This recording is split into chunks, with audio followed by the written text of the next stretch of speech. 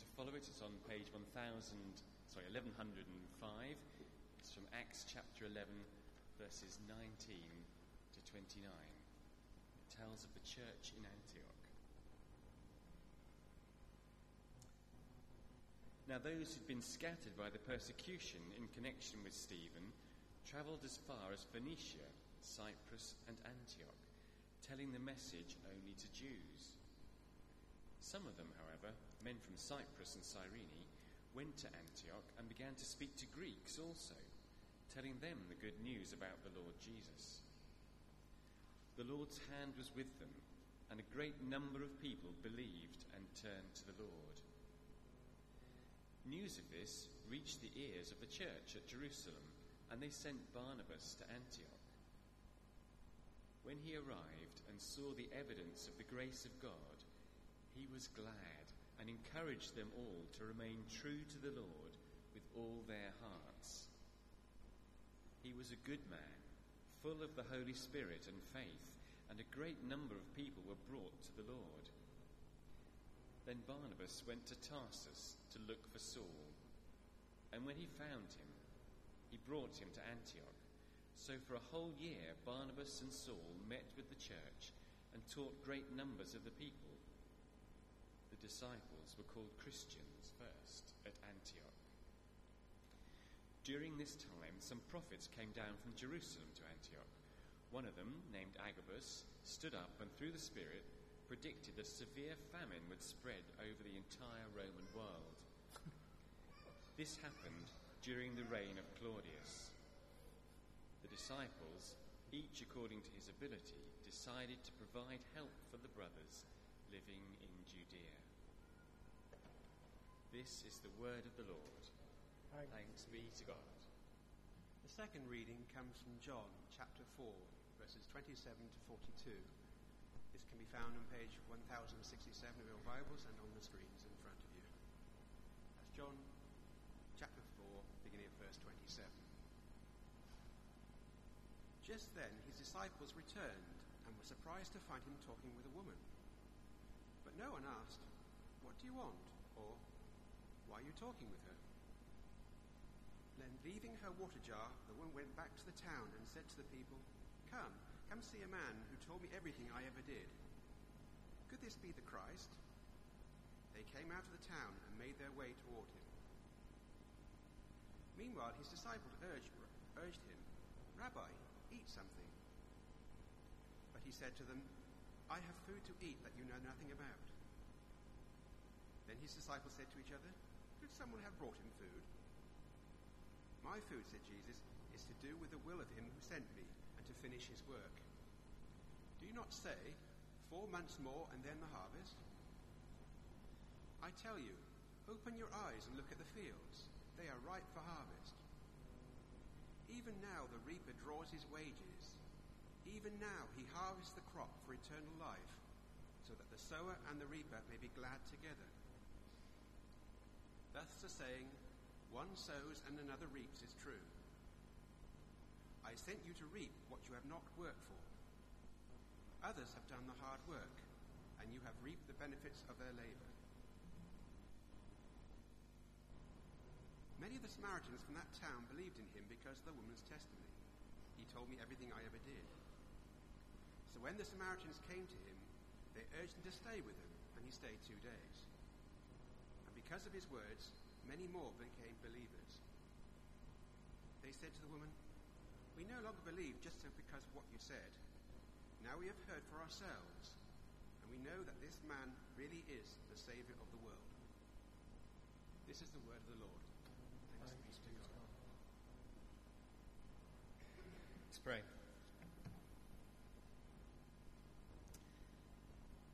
Lord, as we come to your word, we thank you for these 2 exciting stories of mission and for what you're doing. Please help us what we can learn from them and put into effect in our own witness in the 21st century. In Jesus' name, amen. Amen.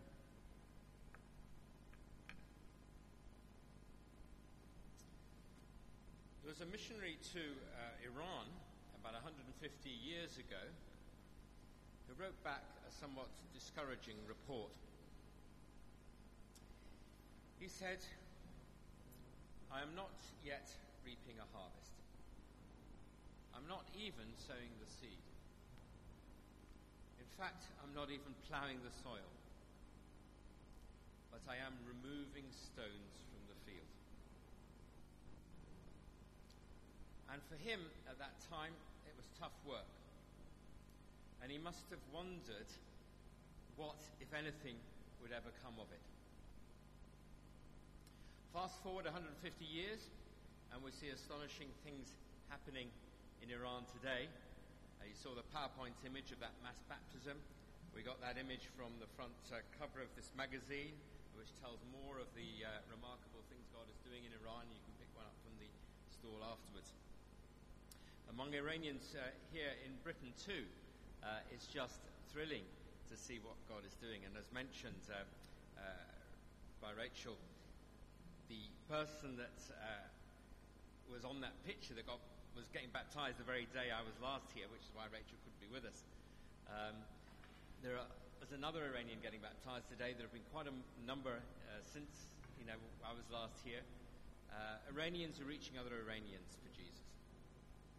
And this is just a little glimpse of the things that are happening. I think that Jesus got a glimpse of this coming harvest when in John chapter 4 he had the opportunity, one of the rare opportunities during his earthly ministry, to reach out to people that were from a different ethnic group, because by and large Jesus' mission had to be restricted to the people of Israel to fulfill his role as the Jewish Messiah and prepare them to be the channel and the beachhead, as it were, to break out to the nations, which would happen after his death, resurrection, ascension, and the coming of the Spirit.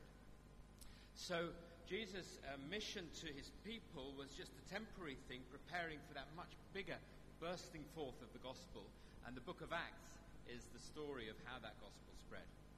But on this occasion, Jesus had the privilege and opportunity of speaking with this Samaritan lady and seeing her respond and her start to tell the good news to fellow Samaritans in her village. And Jesus, I think, was so pumped up with excitement that he didn't want to eat. The disciples brought food back to him, and he said, no, my food is to do the will of him who sent me and to finish his work.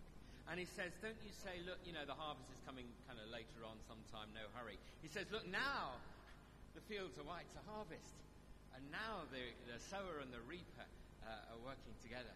Jesus' eyes were open just through the response of that one Samaritan woman to the amazing things that would start rippling out relatively soon after his death, resurrection, and the coming of the Spirit. And so as we look in our other reading from the book of Acts, and that's what I'm going to be preaching from now, so let's have the passage up in front of us, Acts chapter 11. We can see one of the special breakthroughs that took place in a surprising way. Because we tend to think of mission in the book of Acts as being organized by the apostles, who were the professionals, if you like. They'd had 3 years full-time training with Jesus. They were the leaders. You would think that any outreach to the nations would be done in an organized way by these leaders, but none of it. Peter did finally go and talk to a Roman soldier once God had kind of broken down his prejudices, and we read about that in Acts chapter 10 and the first part of 11. But the real outreach further beyond and the planting of a first church among the non-Jewish peoples was actually done by everyday missionaries, ordinary people, so ordinary we don't even know their names. And we read about them here in verse 19. Some of the believers, those who had been scattered by the persecution in connection with Stephen, traveled as far as Phoenicia, Cyprus, and Antioch. So, Stephen, you'll remember, was the first Christian martyr in Jerusalem. The church at that time was just composed of Jewish people, followers of Jesus, and disaster fell on the church because a great persecution broke out against the believers, and they had to abandon their homes. They had to leave their businesses. They had to gather whatever few possessions they could, and they had to flee for their lives. And sometimes when disaster falls on Christians, and we read about persecution of Christians, we think, isn't this dreadful? God, how do you allow it to happen? And the Christian media does a good job of telling us about persecuted Christians around the world, and it's good that it does, and it's good that we care, and it's good that we pray and that we give. But we need to think also beyond that, because God is there. And God uses even disasters and even persecutions for good. And what happened in this case was that the persecution scattered the people, like you take an old dandelion and you puff on it, and the seeds get scattered. And the scattering of the seeds, the diaspora, is exactly what happens. That word means scattering. And these believers were scattered up the coast of Lebanon, from Jerusalem up the Mediterranean coastline, until some of them pitched up at the corner of where Lebanon meets modern Turkey. And there was the third largest city of the Roman Empire, called Antioch. Now, always in the big city, you get refugees and migrants arriving. It still happens today. You arrive there because you can be a bit more anonymous if you're trying to escape persecution, and also because you've got more hope of picking up some work. Remember, these believers from Jerusalem had lost everything. They got their kids with them. They had to feed their kids. How were they going to manage? They probably went to the docks down in Antioch where the ships landed and said, oh, come on, will you give me a denarius for kind of offloading the goods off the ships and take them to the market? Whatever they had to do, they did to survive. It was tough. And it's tough for Christian refugees today. It's tough for those that have to flee Syria or Lebanon or Iraq in the troubles that we're reading of at the moment. Although read too of the way that churches are filling up with Muslim Syrians as never before, because God is working among the refugees. Now, God doesn't just work among refugees, but he works through refugees to reach refugees. And what happened in Antioch is that these believers had the boldness to start speaking, and this is verse 20, to non-Jews also. You've got this great cultural melting pot in Antioch, and the opportunity for these people rubbing shoulders with other migrants to start sharing Jesus. And God blessed their efforts, and a church was planted.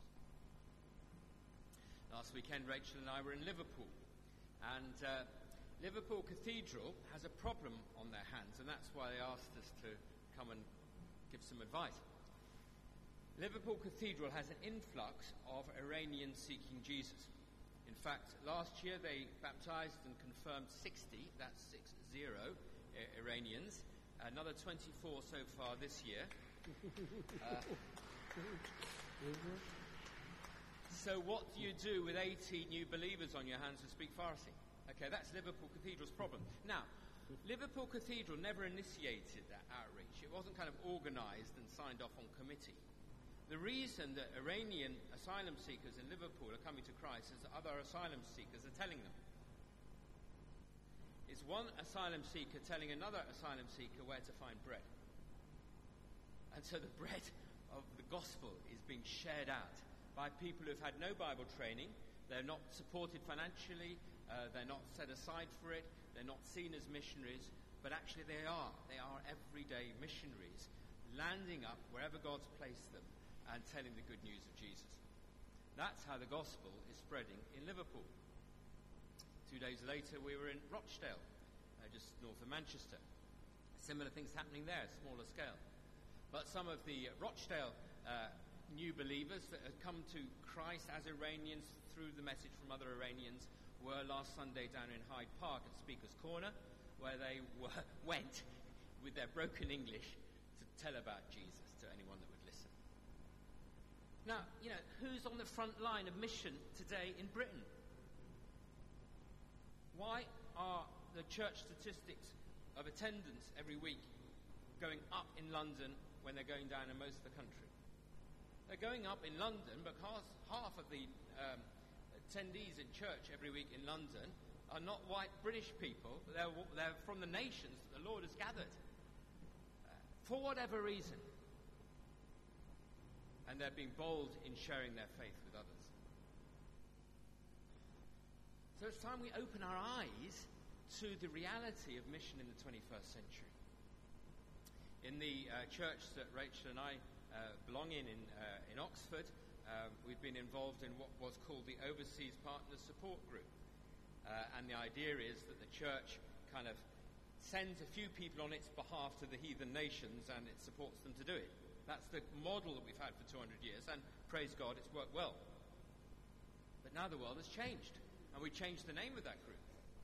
It's no longer Overseas Partner Support Group, it's called now Reaching the Nations Group. Because our part of Oxford is becoming increasingly a part where the nations come. And the great new opportunity that creates, and that we have here in Portsmouth, where, for instance, there are 4,000 international students from more than 50 nations, and a great many others that are here for all sorts of reasons. The great new opportunity that gives us is to reach the nations on our doorstep, and not just to send a few to do it on our behalf, but for all of us to be involved as opportunity arises. I've had 3 conversations already this morning. One with Mary Thurlow, who has opportunities to share Christ with Chinese people around her. And there's plenty of opportunity to help Chinese with their English or whatever it is that the need is. I was talking to Joan Wright, and she talked about, and I quote with her permission, a funny old bloke who has a shop and is reaching out to Kurdish people here in Portsmouth. She took a little calendar. We've got some Bible calendars out there in different languages. She took one of those to give to this guy, to give to his Kurdish friends. That's how the gospel is spreading in Portsmouth, to the nations, reaching the nations in our midst. And then I was talking with Omar just now, and as you know, he and his wife have a lovely opportunity to reach Nepalis here. So reaching the nations is a task for all of us, and that's what the believers did in Antioch, and as a result, a church was planted. Now eventually, the authorities in the Jerusalem church caught up with what God was doing and decided to join in, taking our definition of mission, seeing what God is doing and joining in. So they sent Barnabas along to check it out. Now Barnabas, as you know, means son of encouragement. And Barnabas, when he arrived, where are we up to on the screen there? Can't quite read it. Let me read it off the Bible. This is verse 22 onwards.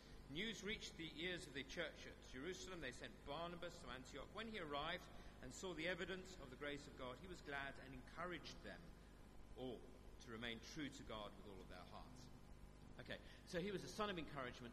His task was to encourage. And he got hold of Saul from Tarsus, who was a believer by now, and together for a whole year they taught the church. They saw how important discipleship was whenever you've got new believers. And this is the case now across growing churches. Wherever you get first-generation believers, there's a need for discipleship and training and teaching. And I referred to some of that in the PowerPoint earlier on about how there are national training movements that help to support Asian churches, equip their people to grow strong in the Lord. These are new believers, come from many different backgrounds. How to grow strong in the Lord, to know His Word, have confidence in Him, and then to get involved in ministry and witness that flow out of all of that. So that's what happened in Antioch. That's the need in many countries today. We still need to be sending missionaries from Britain. We still need to be sending missionaries from St. Jude's.